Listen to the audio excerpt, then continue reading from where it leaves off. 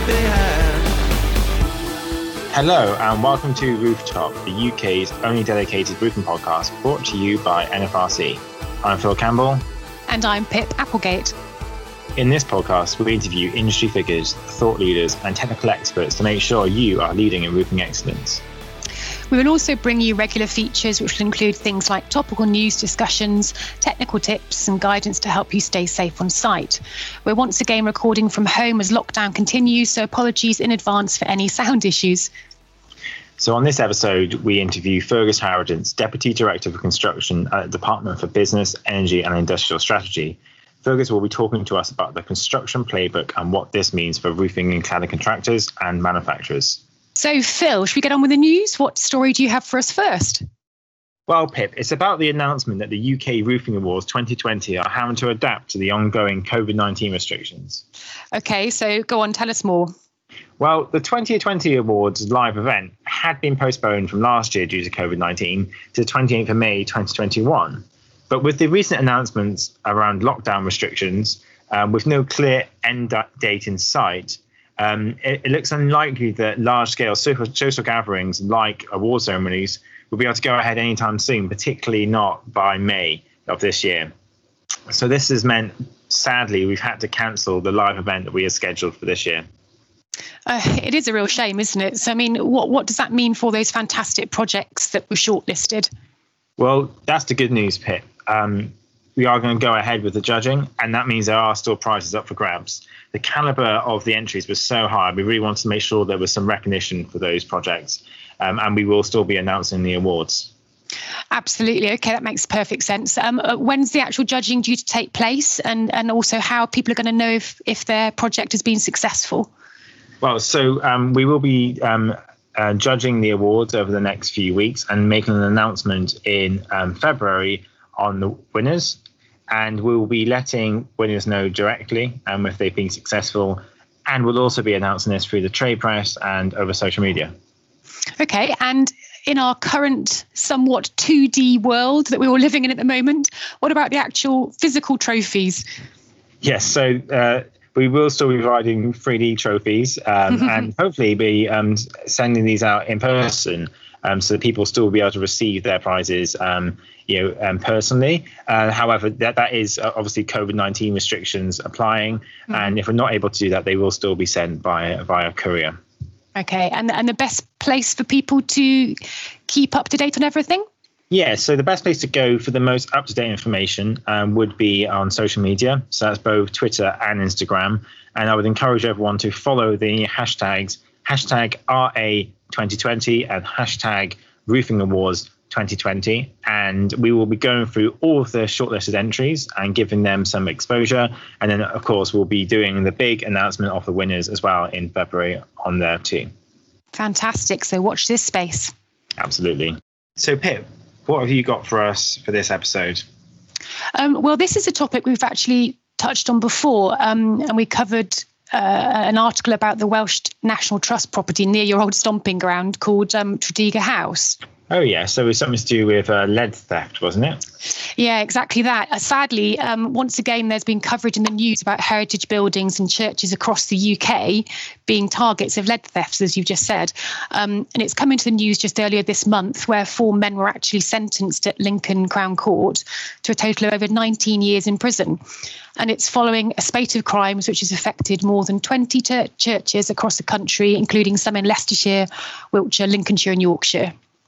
Well, I guess it's good that justice is being served at long last, but slightly concerning it doesn't seem to be just contained to one area. There seems to be a national problem. Yeah, absolutely. And the thefts have taken place over a number of years. And this sort of total, if you like, was between 2018 and 2020. And they've targeted grade 1 listed and heritage buildings, some of which are over, centuries old. And it's estimated that the lead thefts have caused over £2 million worth of damage to these buildings. Gosh, it's really not good news, particularly as I imagine a lot of these churches and charities are struggling at this time as well. So some serious costs involved. Yeah, quite. And it's worth remembering, though, that it's not only the value of the lead itself, but there's obviously other damage that's caused during the lead removal. It's not going to be done professionally, and also the possible unforeseen structural damage through water ingress, which can occur during exposure. And one figure of £40,000 for repairs to a single church have been reported. So there's a real push for heritage properties and churches to protect themselves better. Yeah. So I mean, if somebody asks one of our members what they can do, if a particular property asks one of our members what they can do to stop this happening, what kind of things would you advise for them to say?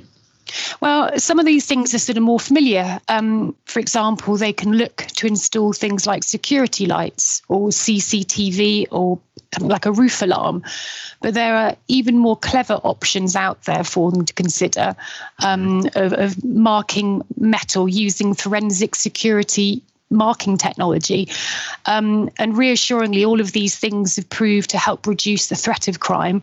And I believe that the forensic security marking actually helped that Lincolnshire Constabulary prosecution of the gang that I mentioned.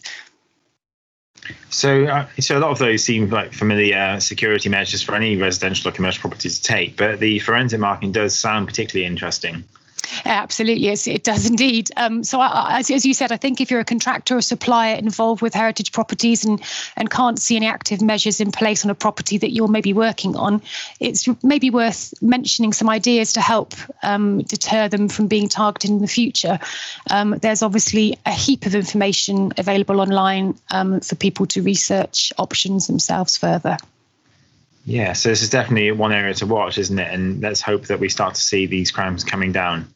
Yeah, absolutely. I'm sure it's something that we can all work collectively on to help protect our heritage properties. So, Phil, we started the year with some big news for the roofing industry, didn't we? Yes, we started 2021 with the fantastic news that someone known to many of us in the industry, Gordon Penrose, had received an MBE in the New Year's Honours for services to roof slating and tiling. That is fantastic news. Can you tell us a bit more about Gordon's background, his career? Yes, so Gordon's been involved in the roofing industry for over 60 years. And for a large part of that has been heavily involved with NFRC, from helping to establish the Irish region, being one of the founding members there, chairing NFRC's competition committee, and eventually becoming the president of NFRC and also the president of the International Federation for the Roofing Trade, the IFD. He's currently honorary president for the Institute of Roofing. It really does sound an impressive career. How did he actually start his career in roofing? Well, it all began when Gordon started as an apprentice for Dunfermline District Council. He then went on to set up Penrose Roofing in 1967, and the rest is history. Okay, and apprenticeships and skills has been a big focus for him since that, hasn't it? Yeah, so that's something that Gordon's very passionate about. In his own words, he says that a large part of his working life has been focused on having to train the next generation of roofers. And that has always been an ambition of his to provide a career path for young people through apprenticeships. This can really be seen through the various skills competitions he has organised throughout his career, including selecting teams for international competitions like Skills Build UK and the IFD World Championships. So a very well-deserved honour then. Yes, many congratulations, Gordon, on behalf of all of us at the NFRC.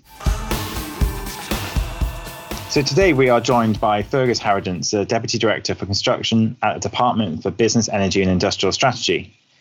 Fergus is responsible for delivering the construction sector deal and is working to deliver a more productive and sustainable construction sector in the UK. We've invited Fergus on to this episode, however, to speak about the construction playbook. You may have read about this in the construction press or heard people talking about it, but you perhaps don't know what it's all about. Well, we hope Fergus today will be able to give you a bit more information about the playbook, why it's important, and what this will mean for roofing and cladding contractors and suppliers. Fergus, welcome to Rooftop. Thank you, Philip. So could you just give us an overview on what the construction playbook is and why it was created? Well, the construction playbook is an attempt by the government to reset its relationship with the construction industry, to put it on a more strategic and longer term footing with the aim of creating a more sustainable and stronger relationship that benefits both sides. So from the perspective of the government, it's the opportunity to work with the industry to drive improvement in the delivery of construction projects and programs that we fund, whether that's in terms of improving the delivery of the actual product, the performance of the built asset once it's produced, or in terms of achieving some of the wider objectives that we're looking for, whether in relation to things like net zero carbon or levelling up wider social values such as investment in skills. And the reason it was set up is we're trying to replicate the success of an initiative that we launched a few years ago in the area of outsourcing. And what we did was develop a playbook which covers all aspects of the service tender design, scoping, market engagement, procurement, and then ongoing contractual management for outsourced services. And the view was taken that there was a real opportunity now to launch a similar sort of initiative in the area of construction. Because again, this is a sector with which the government does an enormous amount of business, and one with which we do need a much stronger and longer term relationship than we've traditionally had, where it's the relationship that we've had with the industry has been based on short-term contracts for individual projects. And we don't think that that's delivered the best value for either side. That makes absolute sense. And I think one question we've obviously got, first of all, Fergus, is many of our members will be asking, what's in it for the supply chain in terms of, how does it affect them? I think fundamentally what it means for the construction supply chain is that there will be earlier and much more comprehensive engagement of firms within the supply chain and their involvement in the delivery of construction projects and programs. So rather than the traditional approach of government working with, say, a designer and a prime contractor, what we're going to be looking to do is facilitate a dialogue with a much wider range of firms about how projects and programs can best be delivered. And what we want to use the playbook to do is to ensure that we have a better and more consistent approach to, for example, undertaking market sounding exercises, incorporating modern methods of construction into the delivery of construction projects, and also working with the industry and all the firms within the supply chain to make sure that we're delivering innovation, continuous improvement, and better quality as part of the procurement and then the management of contracts for construction projects and programs. And the corollary of that is that we do want to see better and fairer treatment of firms in the supply chain. So, for example, we want better, improved payment practices, potentially digitised payment practices, and we want a much greater degree of transparency about payment and contractual practices and what's actually happening in relation to the treatment of the supply chain in the delivery of construction projects, to make sure that some of the contractual provisions that we have with tier one contractors are being replicated and cascading down the supply chain, and people are being paid within 30 days and things like that. And Fergus, what are you using for the criteria around payment? Do you have a code of practice or anything like that? Well, the government has established in the procurement regulations that the payment down the supply chain should be within 30 days. That's the period within which we aim to pay our suppliers. We expect that to be replicated throughout that supply chain. But we do also want to monitor overall payment performance. You'll be aware of some of the provisions that have been brought in recently where firms can be disqualified from bidding for public sector contracts for serially poor payment practices. And what we want to do is create really the same kind of dynamic that we've created by requiring firms to report on their payment performance publicly, is to incentivise better performance and give us the ability to reward firms that do consistently treat the firms in their supply chain well. Well, it sounds all very positive, but what does the government expect from industry in return for all of this? The construction playbook has been developed as a very collaborative endeavour. I've spent 20 years in the civil service, and I would honestly say there has never been a policy that I have been involved in that has been developed with this level of direct industry engagement. We've undertaken over 1,000 hours of industry engagement activities, whether it's big plenary sessions online, whether it's in small groups. And one of the positive spillover benefits, really, of the current lockdown situation and difficulty that people have had in holding physical meetings is that by forcing us to work online, we've been able to work with people and collaborate with people in that way. So there's an enormous amount of industry input that's gone into the design of the playbook and the development of the various measures and chapters. And we want that to continue into the implementation phase, because this isn't just something that government can do. We can obviously change the way in which we engage with the industry, we procure from the industry, the way in which we manage contracts with the industry. But equally, we need the industry to invest in its own capabilities to deliver contracts in new ways, whether it's through embedding digital technologies down the supply chain, investing in modern methods of construction, being able to meet the standards required by the BIM framework, or actually looking at ways of continuously improving the quality of delivery over the period of the contract. So we really see this as being the start of a shared process of transformation and business change, which we hope will come to fruition in 3 to 5 years' time. The end point for us is that we want both a better return from the taxpayer in terms of what we invest in, but we also want to see a stronger, more sustainable, more financially robust, more productive, profitable and better performing industry. So with regards to the specialist and specialist contractors and suppliers, obviously kind of thinking about our trade and supplier members here, I suppose, how can they start to prepare for the playbook? And do you think that any of their processes will need to change significantly? I think the first thing to say is, well, please do read the playbook. It's 70 pages, but we've tried to write it in a very accessible way and make it clear in each section what the key points are. And hopefully firms, when they do read it, will find that there's a lot in there that they like, they appreciate, and they will think it provides a good framework for the future relationship between government and the industry. But in terms of what suppliers should really start thinking about, firstly, I think it is looking at the technological side and the innovation side and asking what they need to do to be able to work in a world where more is going to rely on delivery through the use of digital technologies, off-site manufacturing. We also want firms to think through how they can make their own operations more sustainable, in particular drive down the level of carbon emissions linked to their own operations, but also the products and some of the materials that they use.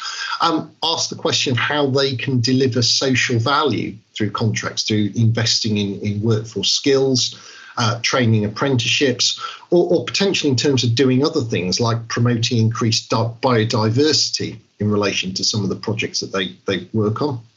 And then also it's about how they interact with other firms that they're going to be part of the supply chain of, including their own subcontractors as well as the higher tier contractors that they work for. And what is it that they can do to build stronger and more sustainable relationships with the firms that they need to interact with in order to deliver projects effectively? Yeah, absolutely. Do you think there's going to be sort of any concerns from maybe some of the more specialist areas that are being brought in at the engagement level, that there's sort of that possible time of investment that they're obviously giving their time into a project, and then there's sort of no guarantee that they might actually be rewarded at the end through the tender process being successful, a bit like the sort of, specification switch happening after you've made a lot of legwork at the beginning? Do you think that's sort of concern for people? I think what we're asking people to do does require an investment of time and effort, and it is going to be a big commitment for firms. But equally, what we want to do is to really shift the balance. So when we undertake market sounding exercises, we do want to get a lot more input from specialist contractors and other firms in the supply chain so that we can get the specification right and be clear about what it is we want to procure in advance of the procurement exercise starting. Because we're well aware that one of the big problems within the industry is that designs are inadequate, work starts too early, errors are made or designs are then changed, work has to be redone or errors have to be corrected. We would really like to try and drive that out of the delivery of projects and programs. So I think if there's one way in which the industry is going to hopefully be working differently as a result of this, it's going to be putting in more investment up front in terms of market engagement, working with us on the design of things, and the front end process before work starts on site. But we would hope that the corollary of that is that when firms are undertaking work for the public sector, the delivery risk to them is going to be a lot lower. There are not going to be the risks of costs suddenly escalating because they're asked to rework. And we also want to offer businesses and successful supply chains much longer term and higher value contracts. So it's moving away from saying we'd like you to deliver 5 schools in 1 year to saying actually we'd be keen for you to deliver 25 or 30 schools over 5 years, so we can build in the ability for you to innovate, adapt and improve over the period of the delivery of that contract, which hopefully delivers better results at the end of the process for everybody. Yeah, I think that longer term certainty would be very welcome for particularly for our manufacturing members, so they can make those investments. So I think one of the questions that a lot of our members are going to be asking is this just another attempt just to try and change the industry? Is it another report that's just going to sit on people's shelves gathering dust? And how will you as a government make sure this is enforced, and how will you monitor it to make sure it's effective? Well, the good news is that this isn't just another report. This is an approach that we are committed to embedding across central government and its agencies. So it will be mandatory for all central government departments and their key delivery agencies, and I'm talking about organisations like Highways England or Network Rail, the Environment Agency, to adopt the playbook and integrate this in their approach to construction procurement. Now, in relation to the wider public sector, it won't be mandatory, but we've been working quite closely with local government in England. Through the Department of Health and Social Care, we've been working with the National Health Service, and we hope to see that this will also start to be adopted, or at least elements of this will start to be adopted across the wider public sector as well. And increasingly, it will start to influence the way in which the private sector works as well. So as well as it being mandatory for departments and agencies to implement this, they're going to be supported by an implementation programme that's going to be managed out of the Cabinet Office, which is going to work with individual organisations in government to improve their capability. And there are going to be performance metrics set for individual departments in relation to specific projects and programmes on things like, for example, what element of modern methods of construction have they incorporated, what's the payment performance in relation to the supply chain. And there's also going to be a qualitative assessment of how they're managing the process end to end, because that's really what the construction playbook sets out. It's how to manage the process from end to end. So we don't just want people doing bits of it. We want to see the integration of this into their business operation so that the playbook becomes the way in which things are done. It's not a book of ideas that you pick the ones that you like out of and then try and integrate those into your existing processes. Okay. So hopefully we will see over the next 3 or 4 years real progress being made towards embedding this in government, and industry will see a real change in the way in which government procures and contracts construction projects with it. Yeah, so I was going to ask around that supply chain aspect. So obviously, the tier ones will be meeting these criteria, but how do you guarantee that filters down, say, to the subbie who's just going to be working on a project and may not have any ideas about the playbook, but will have to meet these higher standards, particularly around things like building safety and health and safety, meeting certain competency standards, for example? How do you ensure that you've got that kind of accountability in that supply chain? I mean, this is something that is still developing, but the intention is that part of the new approach will involve a much greater degree of transparency. So we will be moving away from the situation where the client just deals with the tier one contractor to a situation where we would expect a consortium of firms involved in the delivery of one of our projects and programs to be providing us with much more comprehensive and accurate information about all aspects of the way in which they're delivering this, which includes the way in which they are managing and engaging the supply chain. And what we're also going to be doing is monitoring and benchmarking project delivery and program delivery so that we can identify those firms and those consortia that are doing best. And our assumption is that those firms and supply chains that are most effective in delivery are likely to be the ones which are best managed and where you've got the highest level of integration and communication between firms. And we want to use the best as the benchmark and challenge those firms and other consortia that are not performing as well to improve their performance over time so that they are achieving the same standards as the best performers. Absolutely makes sense. So you mentioned obviously be able to read a copy of the playbook. Where can we direct people to for more information and to get their hands on a copy? It's published on the Cabinet Office website. If you Google construction playbook, you will definitely find it. It's there. And in addition, we are working through the Construction Leadership Council to promote the construction playbook. We're talking to a lot of trade associations and to a lot of businesses directly. There are going to be a number of events. Some are going to be run by business. Some of them are going to be run by government. And I think in time, quite a few will be run by individual departments and agencies that are actually the client for firms within the supply chain.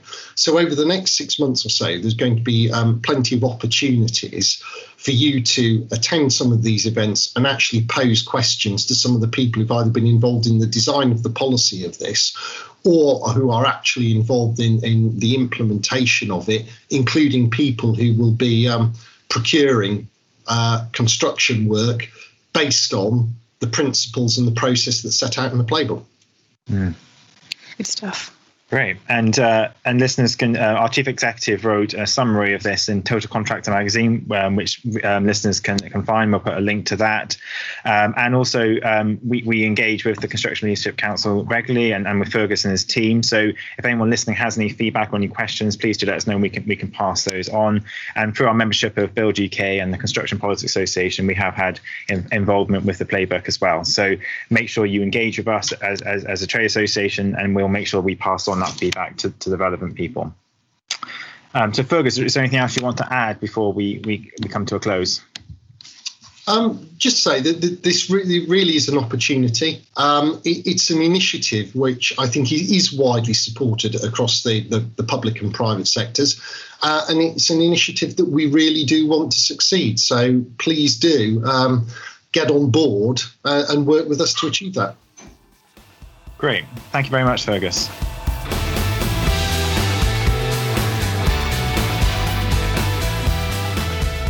And so now time for our technical tip with Gary Walpole. Hi, Gary. What have you got for us for this episode? Yeah, this episode we're going to discuss the NFRC guidance document, working in windy conditions. It's what we've done as a technical team. We haven't updated it as such, but we've reviewed it and brought it into the 21st century, and obviously the marketing team have supported us with this. So it's had a bit of a spring clean, shall we say, Phil? Very good. So, I mean, has much of the content changed, or is it still the key messages? No, the key messages are the same. And the key messages have all stayed the same throughout the four versions of the four variations of the document. But it's basically understanding the effects wind can have on roofing work, and also, it can obviously have quite a big effect on program as well. Mm-hmm. So It's one of our most downloaded documents, I would say, and more so from external bodies. The HSE reference it in HSG 33, for example. So it's quite an important document, and it's important that we look after it and review it and give it a refresh and just make sure it's current. So, Gary, what would you say the key messages are of this guidance note? Well, the key message is understanding wind speeds when working at height. So, and also the challenges the weather can bring to a project. And, you know, if we look at sheeting and cladding, for example, some of the sheeting materials used are quite long and large. So they could be 10, 20 meters long. So, you know, the consideration of how the wind's going to affect the movement of them sheets is paramount to a safe installation. But also with slating and tiling, you know, when you're installing the underlay and waterproofing sheets of RBM, for example, setting out before they're bonded, big sheets of single ply. And it's also understanding that the wind at the ground level is going to be different to the wind at height. So the wind speeds at height are going to be greater than the wind speeds at ground level. So it really is helping our members educate all duty holders on their responsibilities to safe working. I mean, there have been cases where people have been blown from roofs. So like I say, it is an important health and safety guidance note. And so, Gary, where can listeners find out more information about this topic? Yeah, so the guidance is actually free to download from our website for everyone. As I said, it is referenced in HSE guidance. So it is a well-known document, and lots of principal contractors, for example, often phone up the help desk requesting a copy. So it helps them plan their works. So, yeah, like I say, it's free to download. Download the new copy. If you've got any feedback, come back to the technical and training team. We'll be pleased to hear it. But hopefully you'll like the look of it. It is more modern now. Great. So, you know, one could even say you'd be blown away by the guidance that contains that. You said that, not me. Thank you very much, Gary. That's not a problem. So that's it for this episode of Rooftop. Thank you to Fergus for being our guest on the show, and to Gary, as always, for his technical tip. We hope that you've enjoyed listening today. Please do share with your friends and colleagues via social media, and we hope that you can tune into the next episode. So it's goodbye from me. And goodbye from me. Back on the